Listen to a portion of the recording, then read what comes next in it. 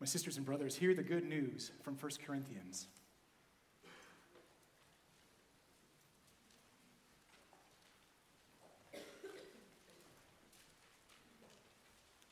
For the message of the cross is foolishness to those who are perishing. But to those who are being saved, it is the power of God.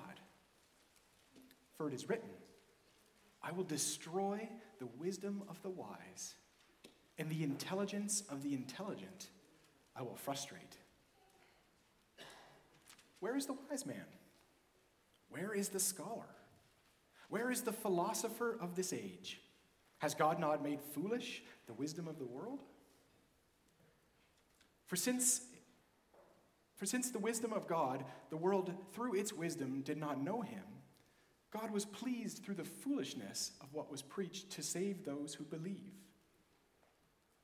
Jews demand miraculous signs, and Greeks look for wisdom. But we preach Christ crucified, a stumbling block to Jews and foolishness to Gentiles. But to those whom God has called, both Jews and Greeks, Christ, the power of God and the wisdom of God. For the foolishness of God is wiser than human wisdom, and the weakness of God is stronger than human strength. Brothers and sisters, think of what you were when you were called. Not many of you were wise by human standards. Not many were influential. Not many were of noble birth. But God chose the foolish things of the world to shame the wise. God chose the weak things of the world to shame the strong. He chose the lowly things of this world and the despised things and the things that are not to nullify the things that are, so that no one may boast before him. It is because of him that you are in Christ Jesus, who has become for us wisdom from God. That is, our righteousness, holiness, and redemption. Therefore, as it is written, let the one who boasts boast in the Lord. This is the word of the Lord.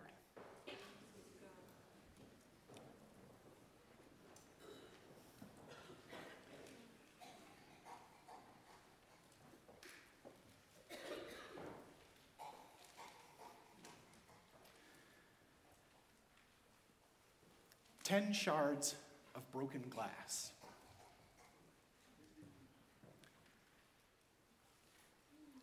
These shards were collected by a woman named Joan Trumpauer Mulholland outside of 16th Street Baptist Church in Birmingham, Alabama. On September 15, 1963, the Ku Klux Klan detonated a bomb in that church and killed 4 little girls. The bombing came just days after that famous March on Washington, where Martin Luther King gave his I Have a Dream speech. And Joan, the woman who picked up these shards of glass, she recalls how shattering it was to go from the euphoria of having this huge, huge march in Washington to having those kids be murdered. She said, in Washington, we'd felt that the nation had reached a new plateau, a new high of civility, and that we were brought down so hard. No matter how good it felt in Washington, no matter how powerful it felt in the seat of power, the reality of the South was still there. The ugliness and the violence hadn't gone anywhere. It seems to be the way things go, right? Just as we think we've reached a new plateau, just as we think we've made some progress, we find that ugliness and violence are still there, and all of our striving, all of our work, all of our wisdom and strength just seem like a patch on the problem. I thought about these shards this week as I read Paul's letter to the Corinthian church. Paul's not smashing windows this morning with these words, but I think he is throwing open the blinds, or maybe wiping off the condensation. He's telling these Corinthian Christians, you think you see how the world works. You think you have this window on things that is accurate, is reality. But what you're looking at is a false picture. And I'm going to show you how things really are. Paul says to the Corinthians, you think this is a world where the intelligent run the show. But I tell you that God will destroy the wisdom of the wise.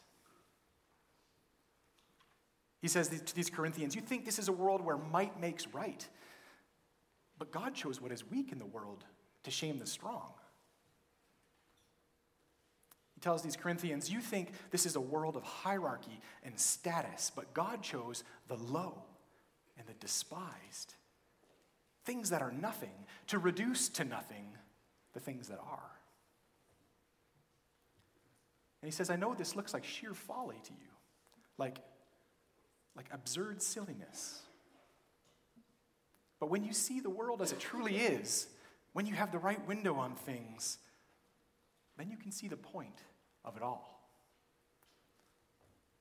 And the point is this: we proclaim to you Christ crucified. Nothing else.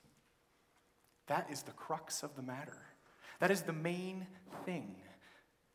That's the beginning and the end of every story that I will tell you. I think that was a challenging word for this church that was going through a lot of strife, through a lot of division. This church was being torn apart by factions. If you read through the rest of the letter, you'll see this. People jockeying for status. The strong were causing the weak to stumble, and brothers and sisters were filing lawsuits against each other. And some people were drinking their fill at the holy table before others even had a chance to eat. And for Paul, these are not just kind of cracks that you can paper over. Not the sort of thing you say, well, that's just sort of how things go when you live in community with each other.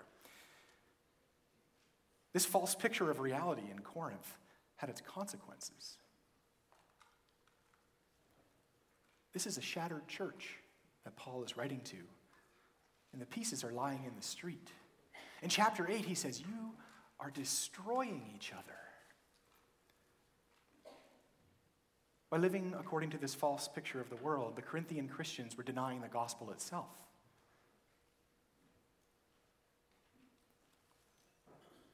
I think we're still wrestling with these two pictures of the world. The picture of the world that exalts status and intelligence and power. And then the one that Paul gives us, where everything is flipped over and turned upside down. And I think we're wrestling with the consequences too. I see it in my own parish, my own prestigious, technocratic, competitive, high-stakes, workaholic parish. It's the University of Waterloo. Some of you know it well. Some of you know those characteristics well. Last June, I gathered with about 400 members of the University of Waterloo community for a wellness collaborative launch on campus. It was in Federation Hall, and there were 400 of us gathered there. Everyone in that room said, we want to make this a better place to be. We want to make this a healthier community. They were concerned about the state of mental health on campus because, like most universities, the University of Waterloo has been going through a mental health crisis. Counseling services on campus are overwhelmed. The UW Reddit page is full of stories of loneliness and isolation. Suicides, self-harm. The shards are everywhere. But the university wants to pick up the pieces, and earnestly wants to pick up the pieces. So at this wellness collaborative launch, I sat with a table of people I didn't know. And I told them that my little denomination, which they may have never heard of, had been in the business of wellness at the University of Waterloo for 45 years. They seemed impressed. And we listened together as the presenters came up one after another and walked us through the new wellness charter that the university had adopted. I was really encouraged by it all. And I was especially encouraged because they showed this pie chart of all the different components of wellness, and one of the pieces of the pie was spirituality. And I thought, what a breath of fresh air on a campus that can feel so unremittingly secular. To see that spirituality is acknowledged as a critical component of well-being. After the event, I hopped on my bike and I rode back to my office. And as I was sitting there alone, away from the audience, or away from the crowd, it hit me. I don't know what we're talking about when we talk about spirituality. When spirituality came up in the presentation, it came up alongside words like mindfulness and meditation. We actually did a mindfulness exercise to kick the whole thing off, led by someone clad in the priestly vestments of Lululemon.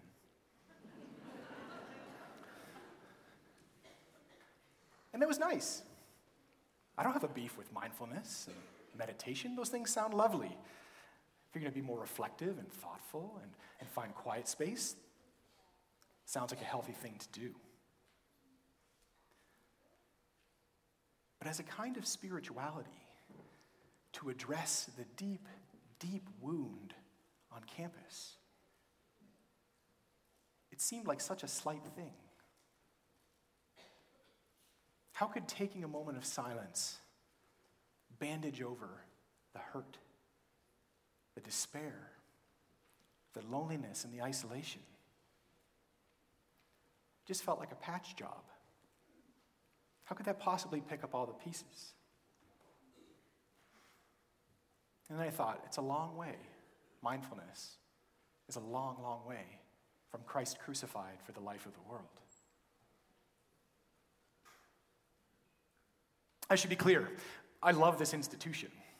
I love the life of the mind that happens there. Discovery and research and exploration and being a student are such marvelous things, and being a scholar and being a student are such worthy vocations to have.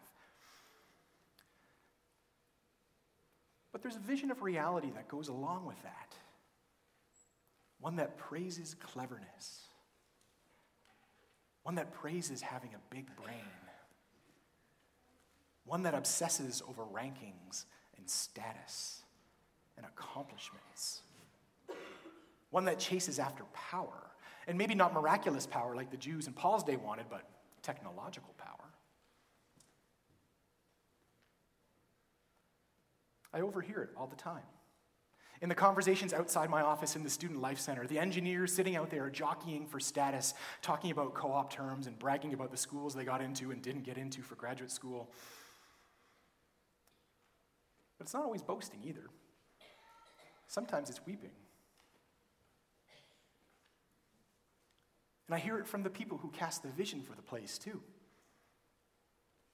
At the Wellness Collaborative, the president got up and said, I know that we have a mental health crisis on campus, but we will not sacrifice our standards. What are our standards? What are our benchmarks for how the world works? What do they say about our assumptions for about how things are? The danger here is that this view of things, this understanding that this is the way things are, becomes something more than just the wrong impression, the wrong window on reality. It becomes the very thing by which we measure our lives. And no wonder the mental health toll is so great. No wonder the wound runs so deep. Who could stand up to all that?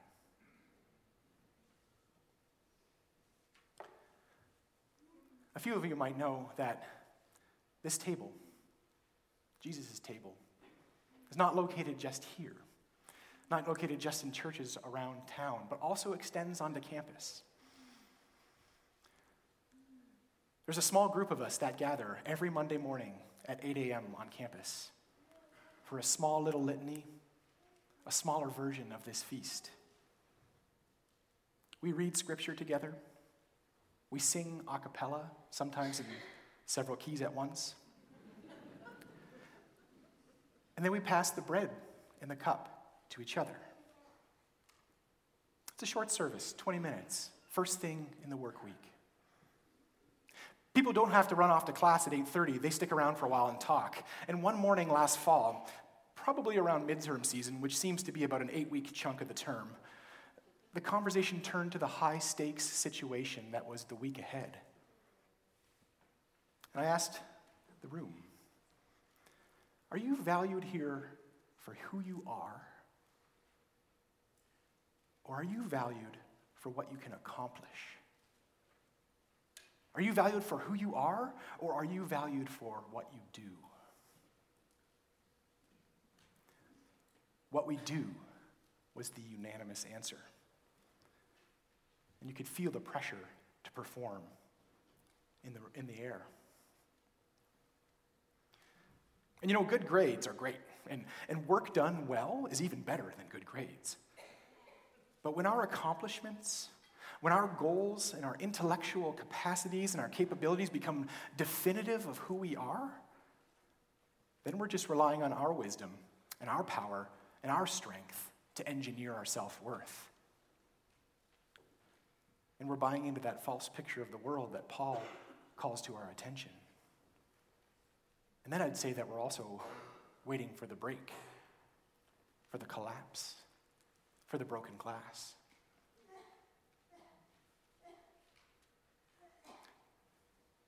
I can tell you this story because this is a parish that I am familiar with, but I don't think it is an issue that is limited to that particular parish of mine in Waterloo. I think this is true of every corporate boardroom. I think it's true of every office block. I think it's true of every job site. I think it's true of every internship. And what do you think? True of every congregation of upwardly mobile, middle-class strivers? Think of the power plays. Think of the reliance on our own wisdom. Think of the factions and the division and all the things that flow from the way we see the world.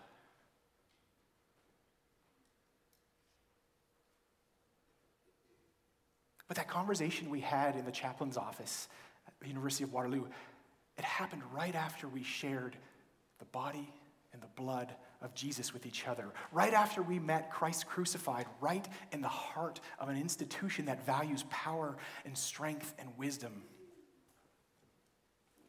And that juxtaposition just sticks out in my mind. And I think that juxtaposition is the gospel. In that room, 8 or 9 of us around a table. In this room, several hundred of us around a table. The crucified one says to us, you think your wisdom and your cleverness and your intelligence is going to make me love you more? No way. I've overturned all of that. I will show you a wisdom that the biggest brain could never have dreamt up. The crucified one says to us, you think only the strong survive at this table? No way. My bread is for the famished and the frail. The crucified one says to us, do you think your accomplishments and your achievements and your glittering accolades are going to get you a better seat at the table? No way. This table is general admission. There is no VIP lounge. There are no box seats. He says, you've got your picture of the world, but come and see it my way. I will show you mercy and grace and redemption. Jesus invites us to this table because he loves us. Before the foundations of the earth, he has loved us. All the way to death, he has loved us. And that's what makes us worthy. Nothing else matters.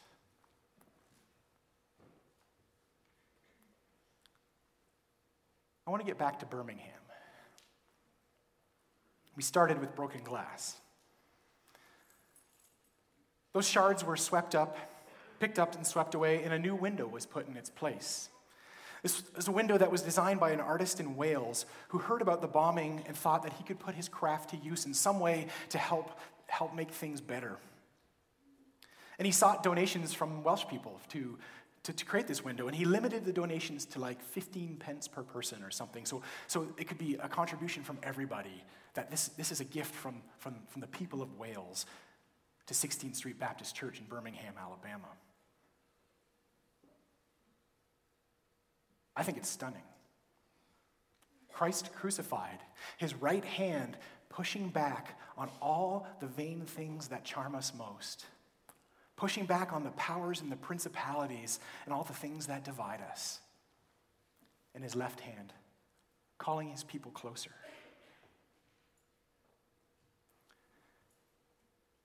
And sure, there's a point that we can make here about resurrection, I think. How we've moved from broken glass and brokenness to a restored image. And I think that would be true. But we are happy-ending people, and we like to move on to the resurrection so quickly, I think. We should long for it, right? But there's a sense in which Christians never get past the cross. The cross is not some preliminary thing. The cross is not some elementary thing that we move past along the way. The cross is the grammar of the life that we are called to. The very thing by which all wisdom and all power and all strength are judged. Paul preaches Christ crucified. So does this window on 16th Street Baptist Church in Birmingham, Alabama. That is how the light gets into that church. That's how the people in that church see the world. And maybe that's how the world can see Jesus' church too. That image hits me like a sacrament. And it captures something of the paradoxical nature of Christ crucified that Paul tells us about today. Jesus' arms out as one crucified, but raised as one victorious. This is the power of God, contrary to all the power plays of the world. Christ crucified. We proclaim to you, we proclaim to the world, Christ crucified, at the center of all things. That's a graceful vision for anyone who is fed up with the way the world works. It's a graceful vision for anyone who knows that our attempts to fix the problems are just a patch job at best. It's a graceful vision for the last, the least, the lost, the lonely, the weeping, and the meek. That's where we find him. In the name of the Father, the Son, and the Holy Spirit. Amen.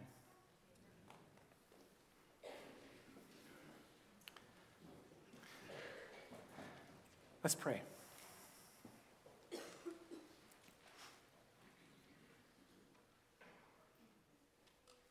Our merciful God, we confess to you that we are a people who are charmed by glittering accolades, by status, by earthly power. But we hear from your word this morning, and we see in the life of your beloved one the true nature of reality. Christ crucified at the center of all things. May that be our vision for how the world works. May that shape our response to our neighbors, our brothers and sisters. May we know that our own sense of self-worth doesn't depend on things that we do, but depends on the one who loved us all the way to death. In his name we pray. Amen.